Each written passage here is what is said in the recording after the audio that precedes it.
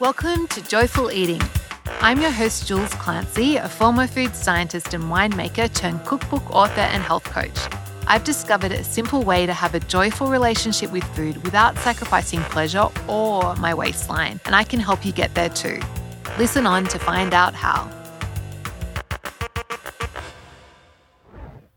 Hello, and welcome to Joyful Eating episode 27. So today we're going to be talking about positive restriction, or another way to think about it is food boundaries. But before we get to that, just thought I'd share the best bite I've had this week. And it was on Sunday night, we had this amazing Vietnamese carrot and lime and peanut salad. Basically, I'd planned to make a kale salad that I've been making for years with tahini. And I was thinking about making that with lime. So it's like kale with the new massage, like lime and tahini and soy sauce into it to make the dressing. It's just so delicious. But then I was like, I kind of wanted to do a carrot salad. And then I was thinking, we kind of had a bit of an Asian vibe going on. So I decided to grate some carrots and then use the same dressing with lime and soy sauce, but instead of tahini, using peanut butter, smooth peanut butter. And it was a business. So finished it with some like fresh mint and the grated carrots, and it had that like beautiful, and then some chopped peanuts on top. And we had it with chicken wings. It was so delicious. That recipe definitely will be coming soon. But in the meantime, I'll link to the original kale salad recipe in the show notes. So if you want to check that out, you can.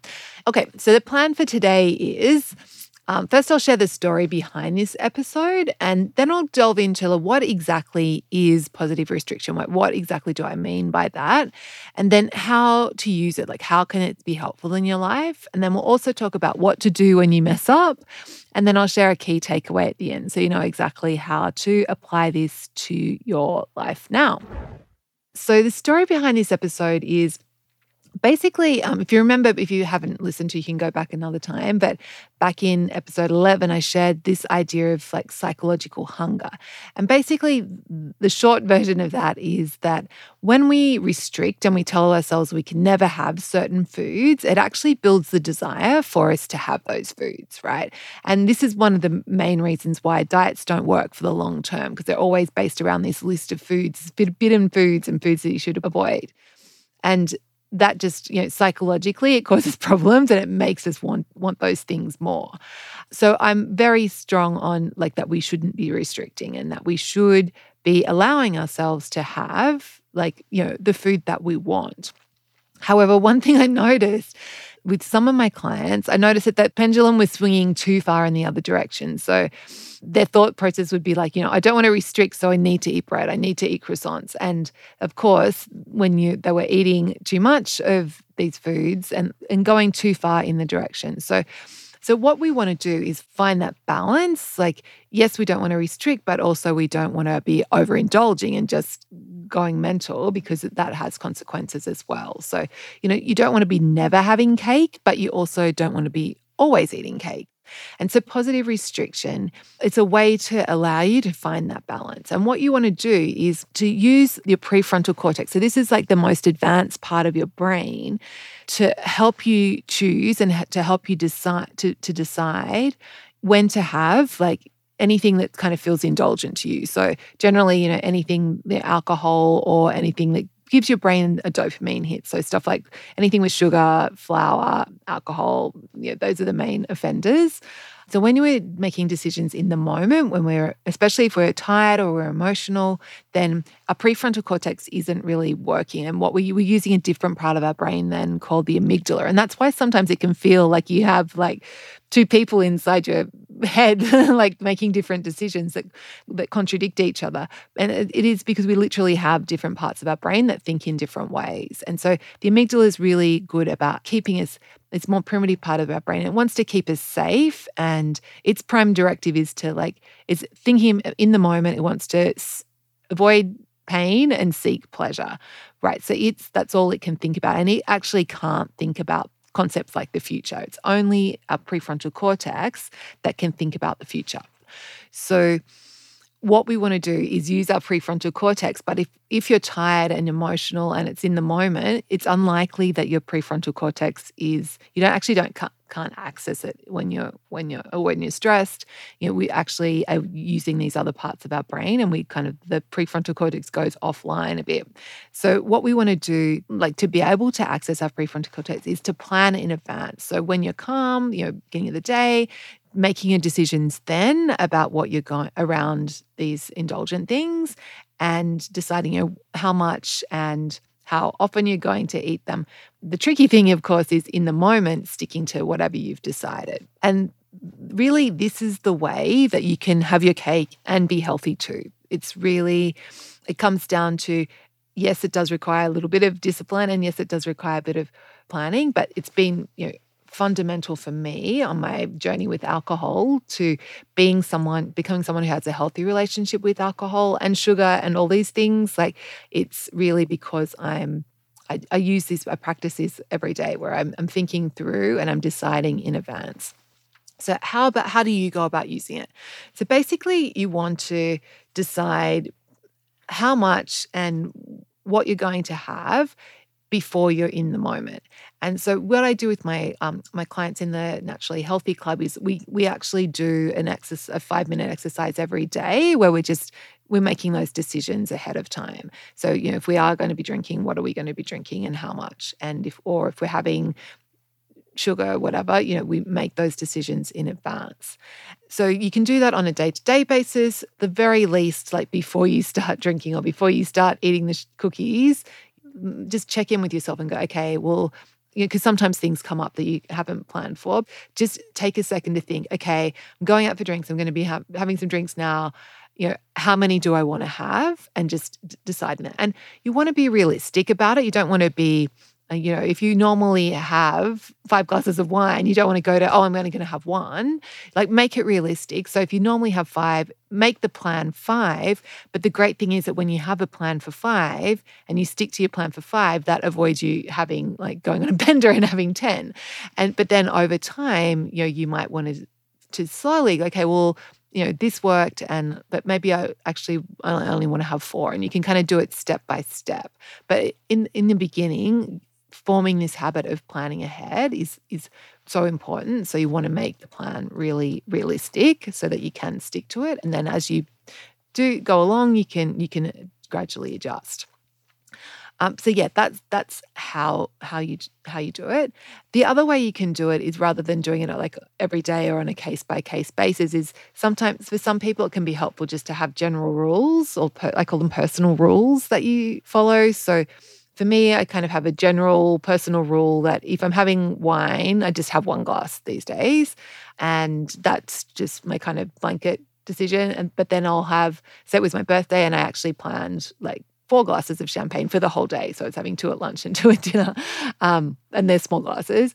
But yeah, but my general rule is, if I'm going out, so I don't have to think about it in advance. I just go, no, if I'm going out, I'm going to have 1 glass of wine, and that's going to be it. So you can just have general rules that can be helpful for some people. And then, of course, the other option is, like, yes, positive restriction is a way to enjoy these indulgences without the downside, to find that balance. But for some people, like, complete abstinence is the best. So for some people, never having sugar is easiest because they don't have to think about it. They're not like in this gray area. It's just black and white. And I think, for a lot of people around alcohol, like, yes, the positive restriction is that they just don't do it because it's more simple. But it's up to you to say, like, you'll know if could possibly work for you. You can just experiment with it and give it a go. It's definitely completely changed my relationship with alcohol and with sugar. And it just, I'm able to enjoy those things, but without the negative consequences. And I think that the important thing with this concept is to just really look at the thoughts behind your decisions. You want to have thoughts around, like, I'm doing this for me. I'm doing this because it helps me enjoy whatever I want without the negative consequences. And this is so true for me in alcohol. And another thought that can be helpful behind this is deciding in advance helps me take care of myself. And that's a very different mindset to be coming from, rather than approaching it from this, like, I can't be trusted, I'm weak-willed, that kind of mindset. So you want to be thinking about it from this perspective, I'm doing this for me. This is something that helps me and makes my life better. And then, so what do we do when you do mess up? So, of course, that's what's going to happen. Like you'll plan something and then in the moment you'll have some thoughts about it and you'll end up deciding to not stick to your plan. And this happens, of course, like this is part of being human. And what we want to do is really look at and decide in advance, like, what are we going to make it mean when we quote unquote fail? And really, just recognizing that this is like failure is part of the process. So messing up, like not sticking to your plan is part of the process. It's nothing to be ashamed of. It's just part of being human. And you really don't want to make it mean that you can't be trusted or that you're a hopeless case or this will never work for you or you'll never learn. Instead, like I just treat it like, okay, this happened. There's something for me to learn here. And then I just get curious about it and go, okay, well, what was I actually thinking in the moment when I decided to have that extra 3 glasses of wine or whatever it was? What were the thoughts that were driving that? And just getting curious, and that way you can figure out like what was the self-talk that was going on, and then what could I do differently next time? And that's how you're going to learn. And so I was actually coaching one of my clients, and she'd had this bit of an overeating episode with some cheese and crackers. So she's in lockdown, and a neighbor had dropped around a care package with lovely cheese and crackers. And so she'd overdone it over the weekend with those. And so what we did, we just I got her to like think through, like, it was fine that happened and what can she learn from it? And so she actually, thought it through, and she came up with, well, next time that she could serve out the cheese and crackers that she was going to have and have it sitting down. And then she could like decide in advance how many crackers she was going to have and then put the rest in the bin or put them in the compost or something, and then enjoy the crackers. And then when she had that urge to go, oh, I've got I wouldn't mind more, just reminding herself that, no, I've already had, this is enough, this has been great. And just having that self-talk ready for when she did have the urge to have more. So that is positive restriction or food boundaries in a nutshell. And actually, one more thing is, I'll do a whole episode on urges actually, because they are pretty fascinating. But another thing to just be aware of is that, of course, you're going to have the urge to have more than you've planned, right? Particularly with alcohol, that's how it works. Once you have one, you want more. What I do with myself is I just make it into a bit of a joke. Like I'm just like have a bit of a laugh at myself and go, hey, of course I'm having this urge to have more. Of course you want more wine, Jules. Like, it's delicious. Or of course I want more cake or I want more ice cream. And then I just go, yep, okay, a little urge. It's okay. I see you. It's okay for you to be there, but I'm not going to give in to you. And just think of your urge like, a toddler having a tantrum in a sweets section of the supermarket. Like they want if you give in to the urge, then that's just going to make the urge grow stronger. So you can have a little bit of fun with urges. So it's a little side note, but I will do an episode on urges. Okay, so that brings us to our key takeaway. So really, what I want you to take from this episode is that while restriction and telling yourselves we can never have things doesn't work for the long term because it fuels our psychological hunger and builds for desire for the things that we can't have, you also don't want to go too far in the other direction where you're just allowing yourself to and just having this permission to just eat random stuff all the time. What you want to do instead is use your prefrontal cortex and start deciding in advance before you start eating or drinking, and then doing the work around sticking to your plan. And you don't have to do this on your own. If you want some help with this, you should totally check out the Naturally Healthy Club, which is my 6-month group coaching program, and you can get personally coached by me, and also there's a community of like-minded people that are doing similar work. So it's a really fun, safe environment to do this work and learn how to find the balances and use these tools. So if you want to find out more about that, just go to my blog, which is thestonesoup.com. So and then stone as in rock, and then soup as in a bowl of, and then click on the coaching tab, and that will give you all the information about Naturally Healthy Club, which is really fun. Okay, so I will catch you next week. Bye. Before you go, this is the best part.